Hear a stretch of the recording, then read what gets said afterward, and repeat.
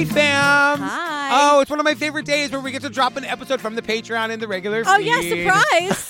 Happy whatever day it is. Fam, this is episode 1 of a series that we just did a little while back called Manifesto of a Serial Killer. This is one of the best documentary series I think we've ever covered. Yeah, very let the women do the work. It's about the sister of a victim who really, gets this story told. Yes. And it's, some of the most vile, horrible stuff we've ever covered, but the story is really unbelievable. It's the story of 2 serial killers, Charles Ng and Richard Lake, and they are 2 of the most prolific serial killers in American history, and I had never heard of either of them. I never heard of this case at all. The whole thing is Richard Lake, created a video diary of what he was doing and why. In, this hell cabin, this, nightmare stuff of nightmares. I mean, even the cops, decades later, can't talk about it without crying. It's really intense. It's a very crazy mystery. The documentary is really well done. There are twists and turns and shocks and surprises all along the way. Oh, boy. It is wild. So enjoy episode 1 right here, and we'll say a quick goodbye on the way out. Yeah. I do feel I need to explain as to why I would want to imprison and, in fact, enslave a young woman. This unbelievable story all started with the disappearance of a man named Paul Costner. It is probably the most gruesome, violent investigation in the history of our state. As the investigators were trying to find Paul Costner, they're starting to find bodies everywhere. They're finding people in trenches. And then they find Leonard Lake's Manifesto.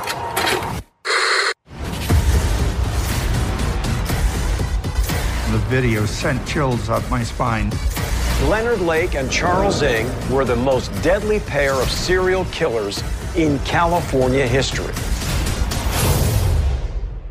So we get the on-screen text right at the top. It says, in 1985, while searching for a missing person, San Francisco police are led to a remote cabin. They discover 2 videotapes and a serial killer's manifesto. Now, the first thing, I was like, this music is so over the top, but it also is is really terrifying. Yes. It matches matches the terror of what's actually happening here. But at first I'm like, pipe down this documentary. And then I'm like, no, it's valid. It totally works. It is like horror movie music, though. It's very effective. So we see this guy on tape. This is the killer. This is one of the serial killers. Yeah, this piece of shit sitting in a lazy boy recliner with his feet up. And I'm like, you're trying to tell me he's 38? 38 I years don't old. think so. I know. There's that Archie Bunker was 42 or something. I'm right? telling you, there's this thing going around Facebook that I've been seeing where all these Mrs. Roper was 41. Okay. This is not that. No. This is a guy who's when you're such a piece of shit, your body's well, I know. I might as well catch up to you. He is disgusting. He's very hard to look at. But we're okay, so this is my big question. We're in Los Angeles. We meet Todd Howe and his lower third is filmmaker. Yeah. I'm assuming he's the filmmaker of this. Is he the director of this thing? He's our host and narrator. Well, because I thought that he was doing a Werner Herzog thing where he made himself a talking head in his own movie. No, I think he... No, Okay. I think he maybe brought this to the people who are making it. Okay, But I don't think this is his thing. All right, because he definitely has lines down the road that are scripted that he wants us to feel aren't scripted. Unless I'm wrong, then I'm wrong. Well, we could easily just look it up. I have a spaceship in my back pocket, but I'm choosing to not use it. We'll get to that another time. As a documentary filmmaker, I'm fascinated by true crime, the mystery and suspense of how they unravel.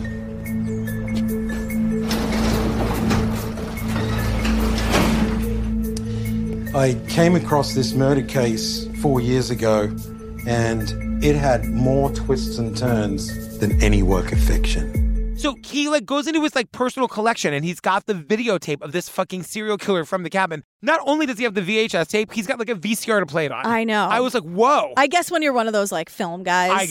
Oh God. You're not getting rid of your VHS player, just in case. Your VCR. Are you worried you're going to stick it in, it's going to rip the tape and that's going to be that? Maybe, You know? Or if it's this is so out of a horror movie that it feels like that tape actually has evil connected to it. Are you old enough that you never had a VCR? No, of course I had a VCR. You did? Oh, you had a VCR. Yeah. I meant young enough. What? No, I meant, are you young enough that you never had a VCR? Oh, no, I'm old enough that I had a VCR. You can say it. No, of course. So this guy, it's Leonard Lake is the guy on the tape, right? He's an evil, heinous person. On the tape, the guy is saying, anyone who wants to know why I'd want to imprison and enslave young women, you just have to look at me.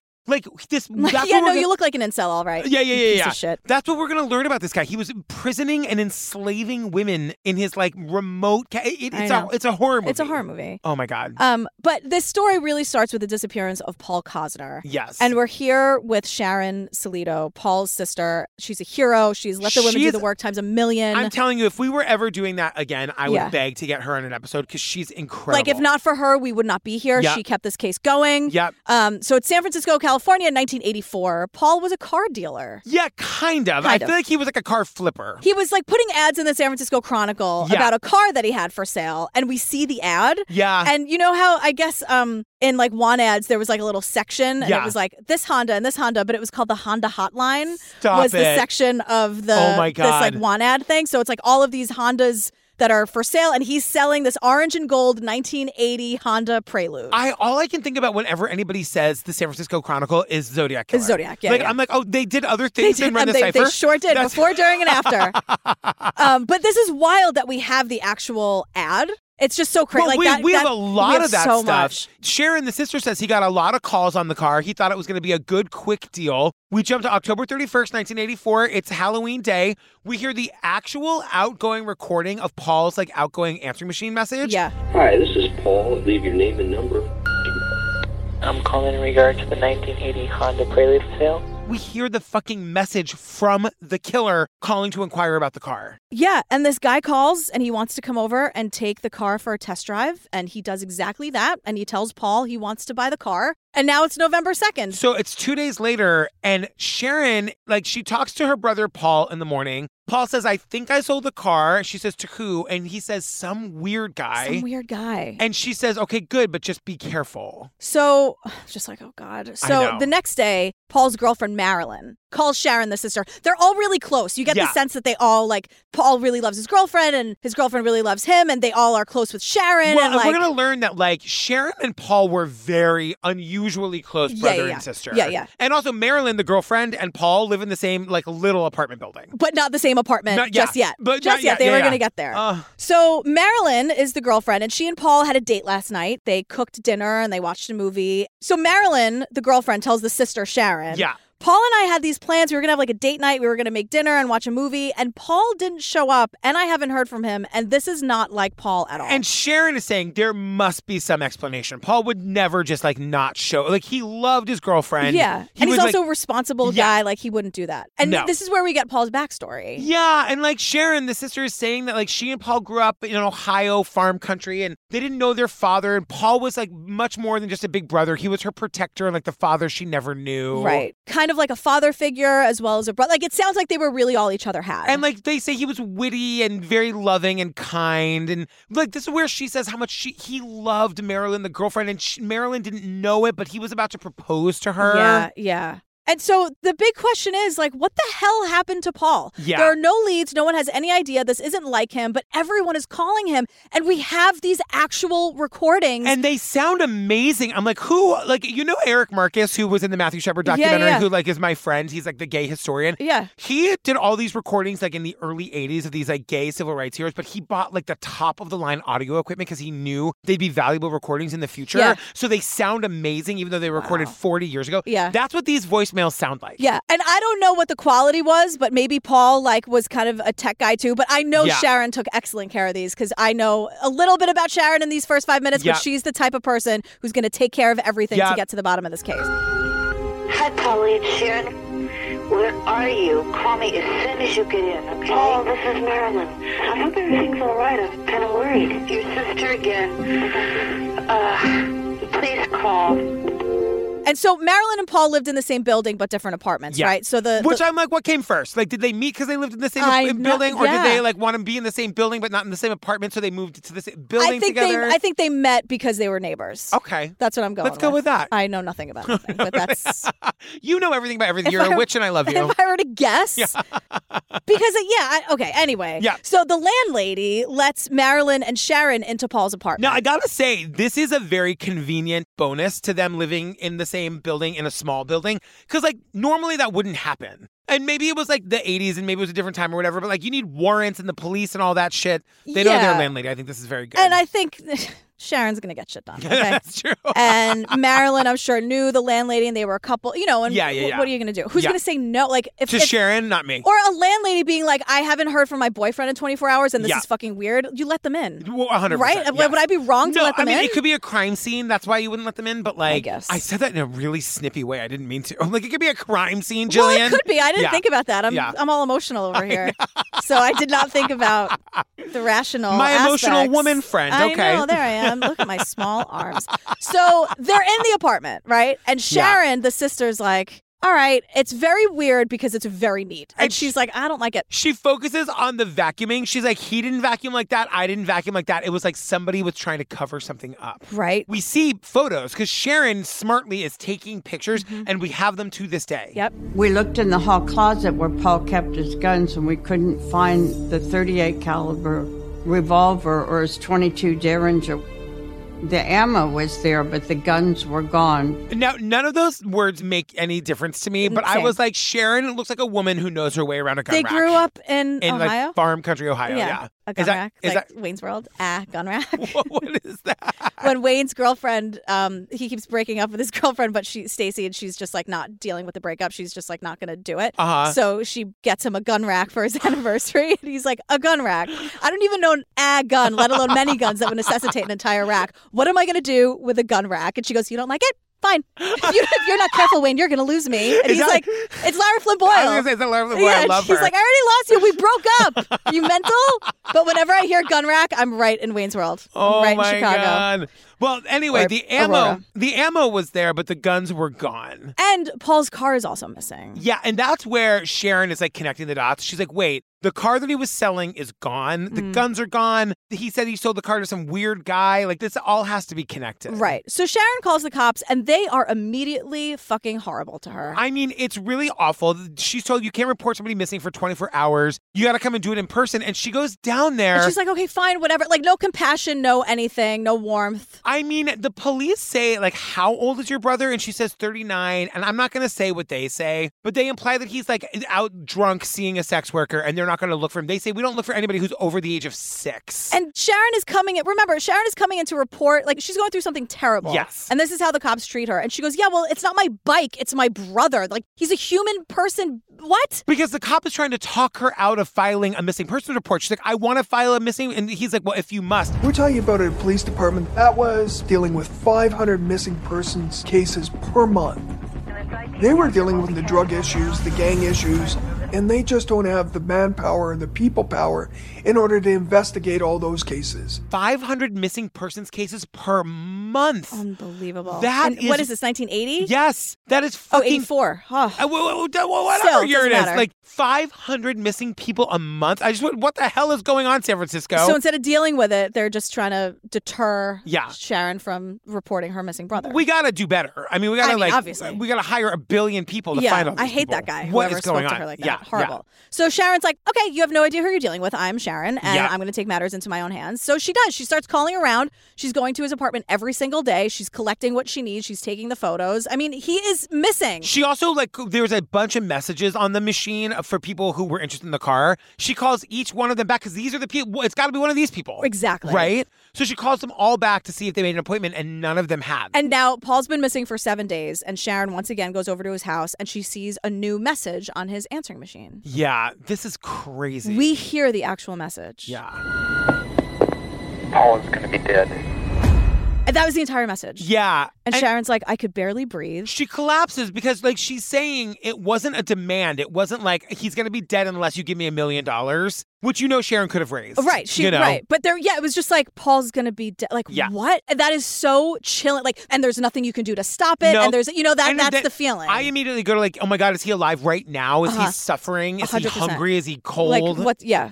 So Sharon immediately calls the cops again. And she calls the missing persons division. And she's like, now they have to take this case more seriously, right? Well, it's assigned to San Francisco's missing persons inspectors, Irene Brunn and Tom Eisenman. these are the grumpiest looking headshots. Like, for some reason, these two got, like, their headshots taken, and we see them kind of throughout, because I'm assuming they're both dead now. Yeah, I don't know. We don't meet Irene, but there's one photo of her. Irene. There's one photo of her, and it looks like a mugshot. It looks like and I'm sure it was her ID. Those ID photos are never good. And, you know, like, why are you calling me away to get my picture taken? I just want to look for the missing people. Like, right. You know Irene wants, and yes, I know it's come on, Eileen. I know that. But you know Irene just wants to do the work. She does not care about getting her picture taken, but it shows. It's just... And the same thing with the other guy, Tom. Like, it's not any the only better. photos they have. Yes. And then it makes me think, like, oh no, do we hate them? No, why is there only one photo? Like, why aren't they here? I'm assuming that, like, it was 1984. It's now 2023. I can't do that math, but it's a lot of years later. It's a lot of years later. Yeah. So these two, they search the apartment. They don't find anything, and the case stalls yet again. And Sharon will not be stopped. Someone describes her as a one-woman police agency. I'm just saying, like, why are we saying there's no leads? Like, this guy was selling a car. He said he sold it to a weird guy. There's a million messages on the answer. Like, what do you say? Irene, of course there's leads. And also someone, like, it's still a scary thing. Paul is going to be dead. Yes. Like, I'm like, just call every person back on the answering machine and you'll find the guy. Why am I solving this crime? I don't know. You know what I mean? Really could have used you in 1984. In 1984, I was 3. So Sharon, again, becomes a one-woman police agency. She's putting up flyers everywhere. She's offering a $10,000 reward. She's going to hospitals and morgues. At the beginning, I was going in 100 different directions, thinking I was going to get a lead. I was going to get some information. I had been calling the TV stations trying to get somebody to do a story about Paul's disappearance. The San Francisco police are asking for help tonight in their search for a man who placed a newspaper advertisement to sell his 1980 Honda. She's going on multiple stations talking about Paul. She's really doing everything. It's amazing to see, like, her back then, because, like, we see her now. She's like a tough lady now, but, like, to see what she looked like when she was, like, in her 20s or whatever. And just being told no, she's like, oh, fuck that. Like, I don't think so. She says there is no giving up. Paul was my life. Of course. Like, and because she says, like, months are going by and people in her life are saying, like, you got to move on. You got to give up. You got to move on. And I'm like, who are these monsters that are saying, like, forget about your brother who's only been missing 3 months? Yeah, like, so sorry, there's not a lot of information. Like, let's just move on. What is moving on? She thinks he's, like, in a fucking basement somewhere. Like, how do you just stop looking? How do you go to sleep at night? How do you wake up in the morning? How do you just, like, put this out of your head? That's impossible. The Fred Murray of it all. He's, like, searching the woods every day until he fucking dies. It's impossible to just move on. Yeah. Even if they were trying to just tell her that maybe it was, like, unhealthy for her to do this, but to assume that she could just, like, move on from this and not just, like, learn to live with it and then navigate the world with this horrible loss in her life. And I'm like, is it her friends telling her that? Like, Sharon, I doubt it. You're friends with us now, Sharon. Yeah. You don't need those people. I doubt it. But suddenly, after months and months and months of no movement and Sharon going on the news and doing all this stuff, there's a new lead. And this is where we learn about the Dubs family. Yeah, so the Dubs family disappeared 3 months before Paul vanished. It's Harvey and Deborah are the parents. They were last seen on the evening of July 26th. The next day, the couple, Harvey and Deborah, and their 18-month-old baby vanished. All 3 of them. 3 months before Paul. And everyone is just saying, like, entire families don't go missing. That is not a thing. I knew there had to be a connection, so I called Deborah Dubs' father. He told me that somebody had answered the ad, stolen the equipment, and the whole family had disappeared. And I said, well, don't you think that it has to be tied in together? And he said, yes, it surely did. Burying the lead here, but like Harvey was always placing ads in the Chronicle. Yes. Always. Like he was renting out video equipment. So Sharon's like, the Chronicle ads? Are you kidding? There's got to be a connection. All I can see is the cipher, the Zodiac cipher. I know, right? We got to make room for the other ads. Like, are you kidding? So that's when she was like, wait, this guy was also putting ads and doing business in the Chronicle? Like, no way. This has to be a connection. Then yes, the dad confirms that. Yeah, and we learned, so July 25th, 1984 is the day the Dubs family disappears. And we learned from a friend that Deborah was on the phone with a friend of hers named Karen. Yeah. And she was talking about how there's like a weird guy that they're going to meet that night who wants to rent some of the equipment. And while she's on the phone with Karen, the doorbell rings and she's like, oh, that must be him. And then no one ever sees them again. Now, remember how Sharon said that Paul described the guy who bought the car as weird? Yeah, I'm going to like sell this car to this weird guy and then I'm going to be back for my date. And now Deborah is telling her friend, yeah, we're going to meet some weirdo who's renting the equipment and I'll talk to you later. Yeah. It's weird. Like, what is he doing to be presenting as so weird to everybody? Right. And with the Chronicle, like there's something's here. So the best friend, Karen, the best friend's husband goes over at the house to check on the Dubs family. Yeah. And because no one could get a hold of the family. Right. And Karen's like, I was just on the phone with her, but she said she was going to meet this guy. And then the doorbell rang. And it was weird. Can you please go over and check it out? Send the husband. Do not go yourself, Karen. Send your husband. So here's what the husband finds. Yeah. There's a key in the door, which is also suspicious. Yep. So he lets himself in. The house has been totally looted. He calls 911 right away, and the cops show up. And who shows up? Irene. The same Come woman. on, Irene. The same woman who's on Paul's case, the one who has one photo and it looks like a mugshot. But she's a cop. Poor Irene. I know. Like, probably the only lady in that part of the fort. Like, it was not, her life was not easy. No. Irene, I'm not giving you shit. I'm I think telling you worked no hard on one this. looks good in your ID. No. Oh, my Nobody. God. Well, take a look at my license. Like, Are you kidding? that's what I mean. Oh, my God. Nobody looks good in those photos. I feel like there's been one good picture of me in my entire life. Which one is it? I don't know. Oh, okay. I'm just assuming. I'm hoping there was one. Of course. I can't think of what it is, but I'm hoping. God. Inspector Irene Brunn is called to come into the house. As soon as she gets in there, she starts to recognize something is wrong here. Things are not the way they're supposed to be. There's dirty dishes in the sink, there's dirty diapers, there's missing items, videotapes, video equipment. She already starts to suspect foul play is involved with this particular disappearance. There are missing items like video cameras and videotapes.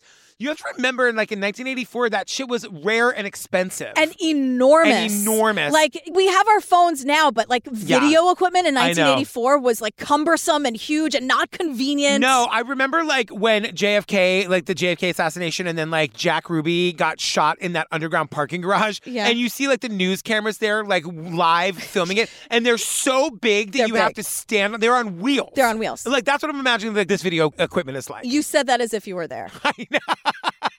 In my brain, I was tone, there. I was like, no. Jack Ruby killed Lee Harvey Oswald. He walks right up to him and shoots him. And I could see it. And I had to scoot out of the way from this enormous camera that was on wheels. Me and the babushka lady were like, we got to go see this. I love my babush. You love her. But Irene, who back at the scene, she inventories everything in the house that's missing and somehow was able to get the serial numbers for the missing equipment, which is important to remember. And I'm like, how, from the user manual or something? There's always a sticker underneath something. But if it's missing, wouldn't the sticker be on the thing?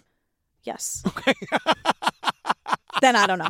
Then I can't help you. How'd you get the serial numbers? We don't know. Or maybe if there's a stand and the guy took the camera but left the stand, or maybe they can try to connect something in some way. I don't even know why we feel like we need to know how she did it. We just need to know that she did do it. Okay, great. Good for you. Come on, Irene. So now we meet. I just like it because it makes you laugh. You it's really love that song. Come on, Irene. Do you know the name of that band? The Indigo Girls? No, Dexy's Midnight Runners. Stop it. But I think... How do you know everything? It's a weird pop culture thing. My brain is very, very weird. You're but a who witch. doesn't know Come On, Eileen? I know. But I think that's drugs. They're talking Dexy's Midnight Runners, popping Dexy's on Wait, that's a throwback to Black Beauties and Scotch. Yeah. Oh my God. There you go. Okay, great. Always comes back. So we meet Barbara Speaker, and Yeah. she's a friend and neighbor of the Dubs family, and she has super, super valuable information. Yes. I heard the top lock and my neighbor's door locking. The very next day, after the Dubs were reported missing, and then I heard footsteps coming down the stairs. And I leaned over and I looked, and there was this Asian man in his mid-20s, I'd say, and another man carrying something that seemed to be fairly heavy. And she runs out to talk to them because an entire family's missing. Yeah, so she thinks... and these people are taking their stuff. Right. So she's like, what the fuck? Yeah. So she runs out to talk to them. Deborah Speaker has never cursed a day in her life, Jillian. Barbara, yeah. But she's just well, she did today because she's like, maybe I can get to the bottom. Who the fuck is upstairs? I mean, she shouts at them. She's like, hey, do you guys know the Dubs? Have you seen my friends, the Dubs family? What's going on? And why are you taking all their shit? And the guys don't answer. But what they do is they get into the Dubs family car and drive off. And Barbara's like, not on my watch. Not on my... these guys are not being smooth about this at all. No. They're just not wearing nylon stockings over their faces. And just because you didn't say a word to Barbara, she knows something's up. Totally. Please. So the Dubs family has been missing for 2 days. Yeah. And there's activity on their bank card. These people are so stupid. They're using it to take cash out of an ATM, and then they use it at the Benihana near the airport. Benihana, have some class. They're using Deb's fucking credit card at Benihana. What is wrong with you people? But they're using the bank card. They're using the ATM card. They're taking taking money out of their Wells Fargo account. And we see photos from the ATM cameras, not bad for 1984. I got to agree. They're like much better than actually some recent photos we've seen. Well, 100%. But do you think that it was so early on in credit cards that you didn't know that you could get tracked that quickly? And not just their credit cards, but every way they could use or take money from this family, they did. Credit card, ATM, and just their bank account. The thing that that was just so dark and sad to me is that in order for them to know how to get cash from the ATM, like they had to get them to tell them their PIN numbers. Oh, fuck. You know what I mean? Yeah. It's terrible. But anyway, the people at the Benihana was an Asian man, a Caucasian man, and a Caucasian woman. Right. So at Benihana, like, oh my God. Like, they probably just killed these people and their baby. Yeah. And now they're celebrating at Benihana. Like, of all places to celebrate. My just God. the worst. I know. I'm sorry. Coming on for Benihana. Is it bad? Wow. I don't know. Wow. It's just like, is there not a Chili's? A Houlihan's? Whatever. Bennigan's? Whatever. I don't know. Benihana. Salad bar. Oh my God. 25. I don't know. Of all the places to sell. Oh my just God. Like, oh God. So it's August 27th, 1984, and the Dubs family has been missing for a month. Yeah. And this is when their car is found. I'm sorry, they're what? Their car? They actually refer to it as the Dubs family automobile. Oh, no. I thought of you. Patty Peterson. You didn't even write it down. No, I just said car. The Dubs family automobile is located. Yeah, in long-term parking, and that's never good. No. I've explained to you how they use this in The Sopranos. Yes. But it's just never good when someone who's missing and their car's in long-term parking. You explained it to me when we were at the airport, and I was driving us to the airport, and we were driving by long-term parking looking for the parking spot. I'm like, are we supposed to go to long-term parking? You're like, no! Never! So now remember, though, all of this is happening 3 months before Paul Cosner even goes missing, right? So we have all of this information. Now we're jumping to November 14th, 1985, which is 2 weeks after Paul's disappearance. And his sister, Sharon, who just learned about the Dubs family, she hears about this long-term parking thing. I went to the airport parking lot just to see if Paul's car was parked there, too.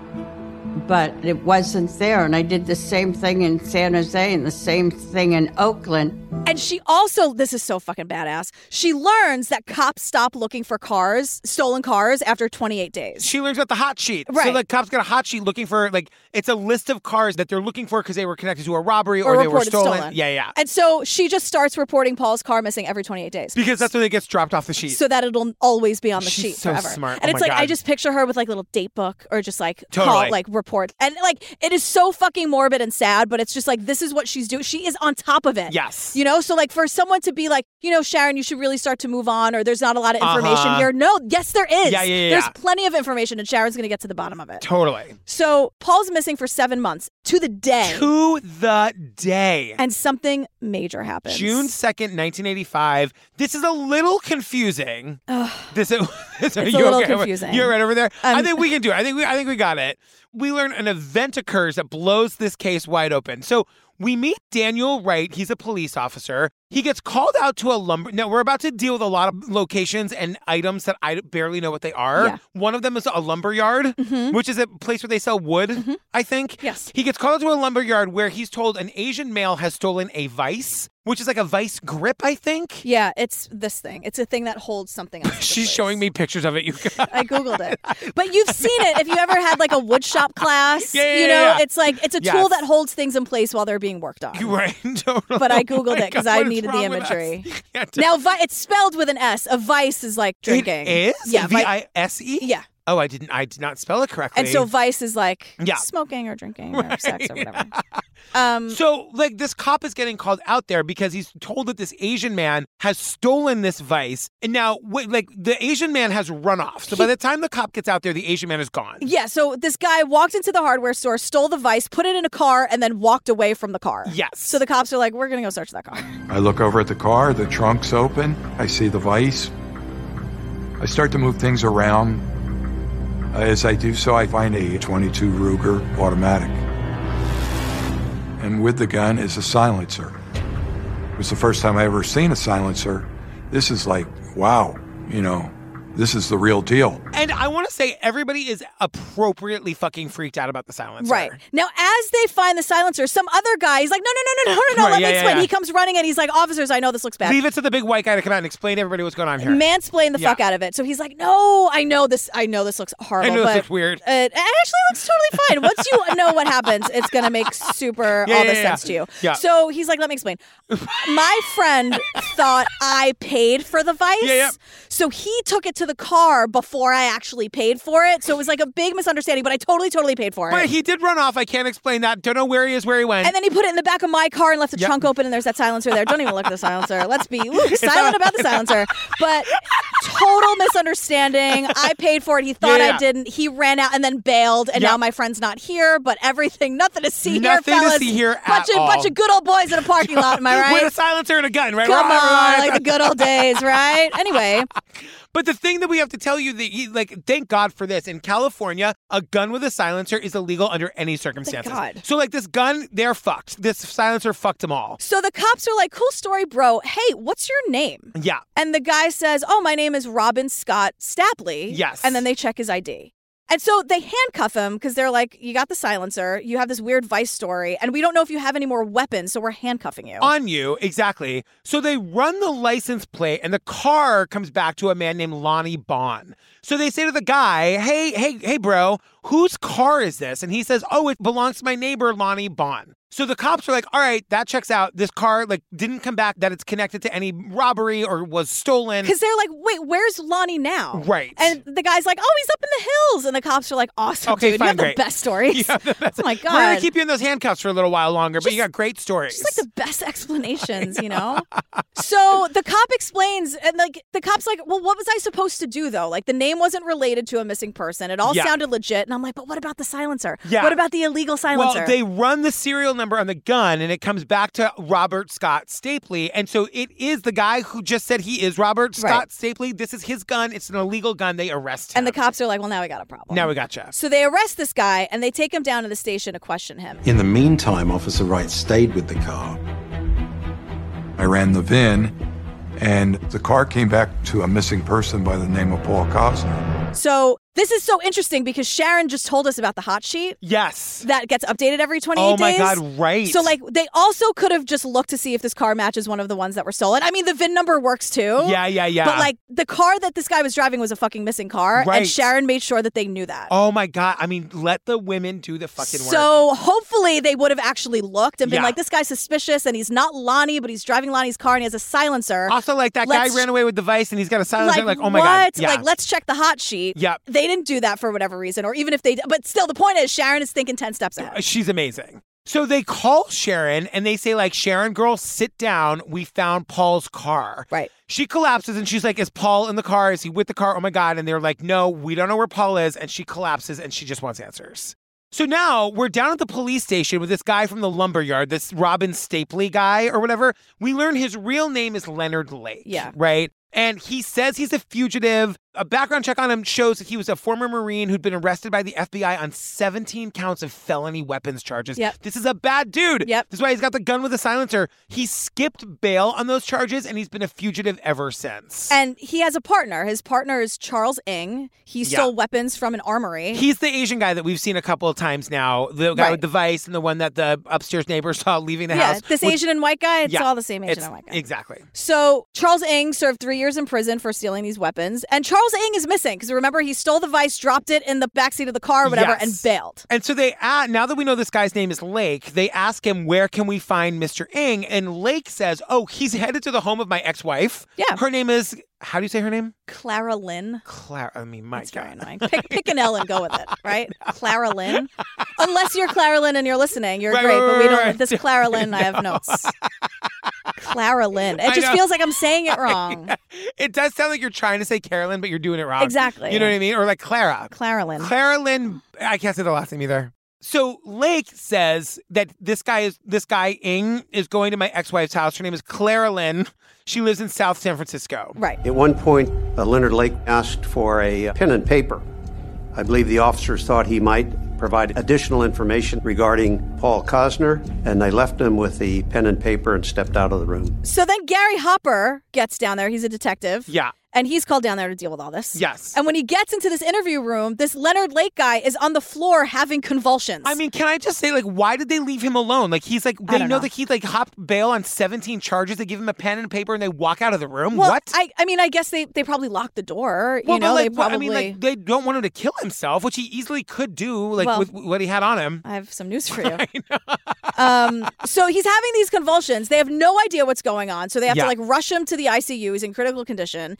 And this doesn't make sense to anybody because everybody's like, oh, we just arrested this guy with the car and that missing guy, Paul. And everyone's like, great. When we get an interview, they're like, oh, no, like he's on like life support. Right. Nobody can understand what happened. How did this happen? So they start searching him, right? And they find a note. And the note says, Dear Lynn, I love you. I forgive you. Freedom is better than all else. Tell Fern I'm sorry. Mom, Patty, and all. I'm sorry for the trouble. Love, Leonard. Yeah. So what we learn is that Leonard Lake popped a cyanide pill that he was carrying. I'm like, who carries that around? I mean, he knows this day. He knew this day was coming. Because we've been seeing throughout this episode on like his video confession saying like this plan to like have these slaves is all going to be great as long as they don't get caught. So he's got this like cyanide pill on him just in case he ever does get caught. Today's the day. Yeah. Can I tell you something that was kind of like, whoa, I Googled cyanide pills because I didn't know how to do that. I literally Googled, and I'll show you the screenshot, where to get a cyanide pill. And Google immediately gave me resources for help. That happens when you like in our line of work, you Google things sometimes, and like it directs you to like suicide prevention hotlines. Call 988 for a suicide and crisis helpline. But I was like, oh, Google, that is so nice. I just want to know where one gets it. I'm a podcaster because I'm trying to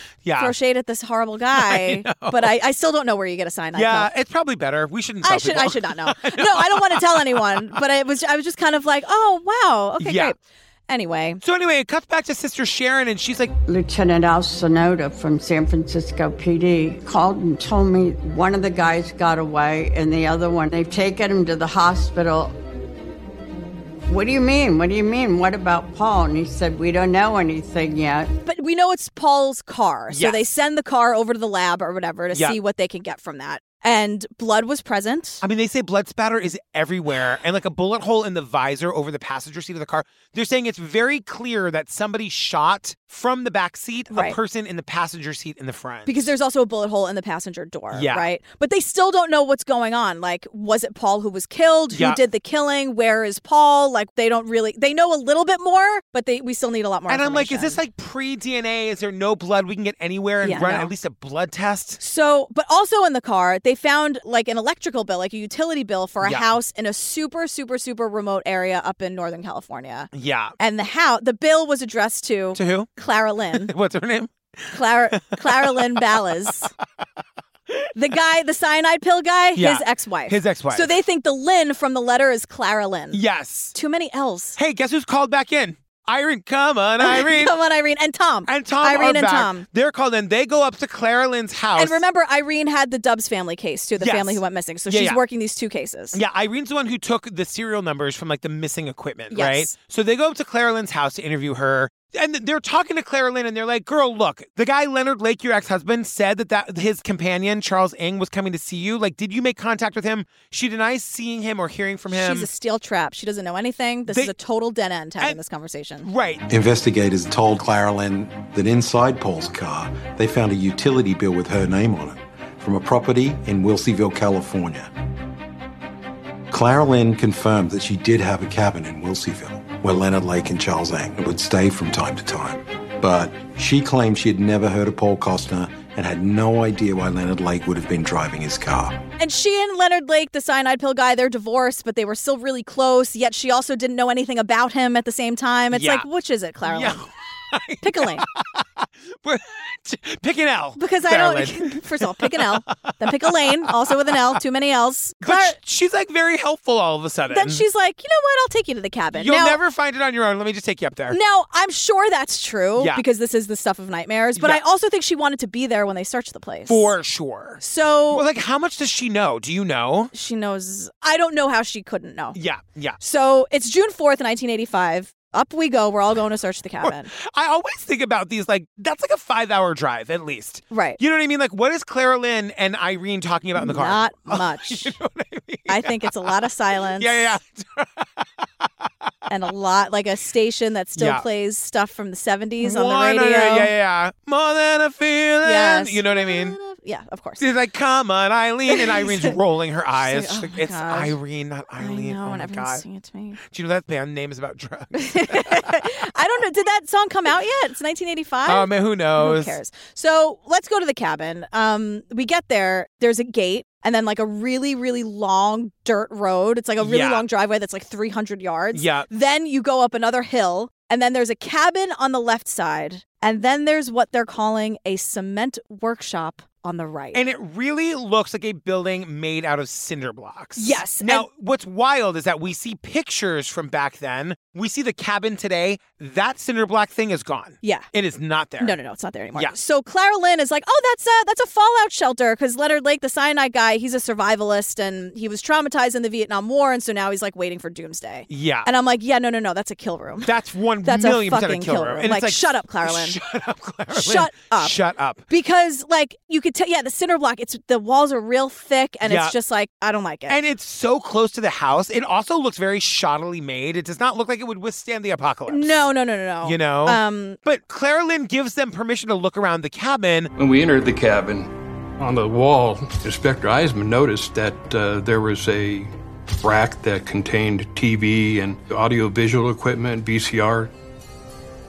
And he said, hey, this looks like the stuff that San Francisco PD is looking for the Dubs case.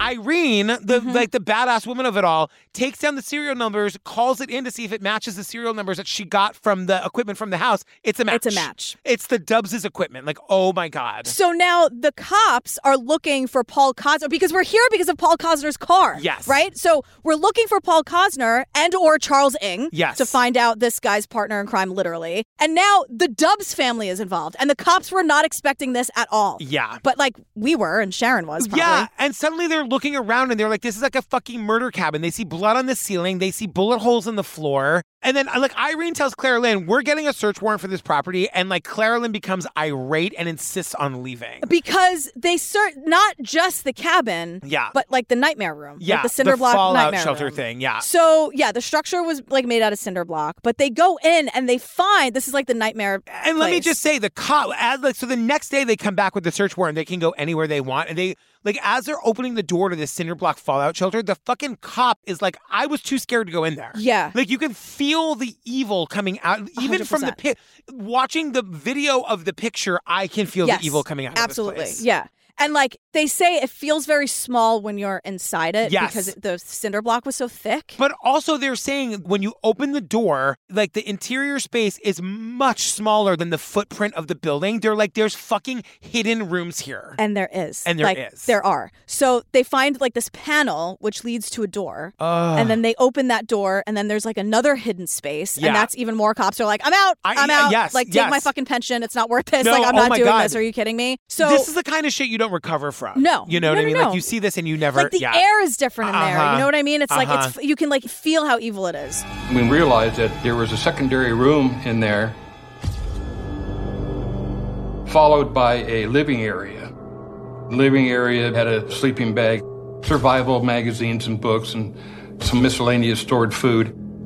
The confined area had a separate door locked from the outside.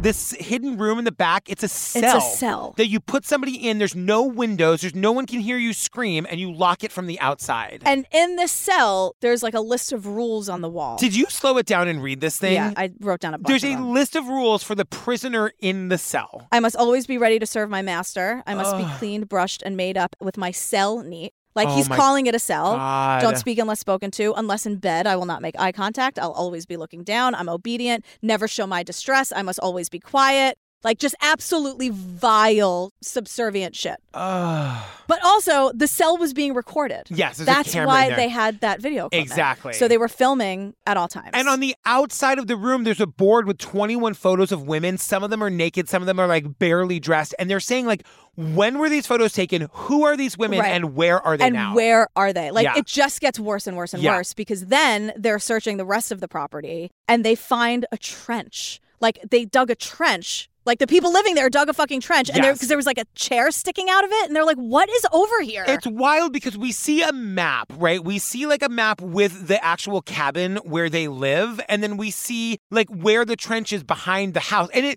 at first they make it sound like it's like a garbage pit. Like they're like throwing away household items there. Because it's like a mess, right? There's like household goods. They say papers, magazines, like a whole car windshield. Yes. They're like, what? Yeah. Lots of stuff in the trench. But then they find a human skull in the trench. A human skull, but then we see all these unbelievably unnecessary photos of actual human remains. Yeah, no. Like, it is, I don't know why they would show it. It's mostly because it's disrespectful to the dead. Yeah. And because we don't know, we just heard that there's like these 21 photos of young women, and we still don't know where Paul is. We don't know where the Dubs family is. Right.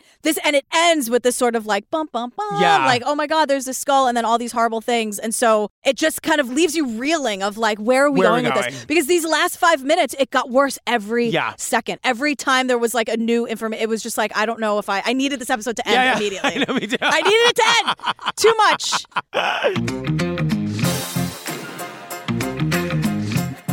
Oh my God, fam. All right.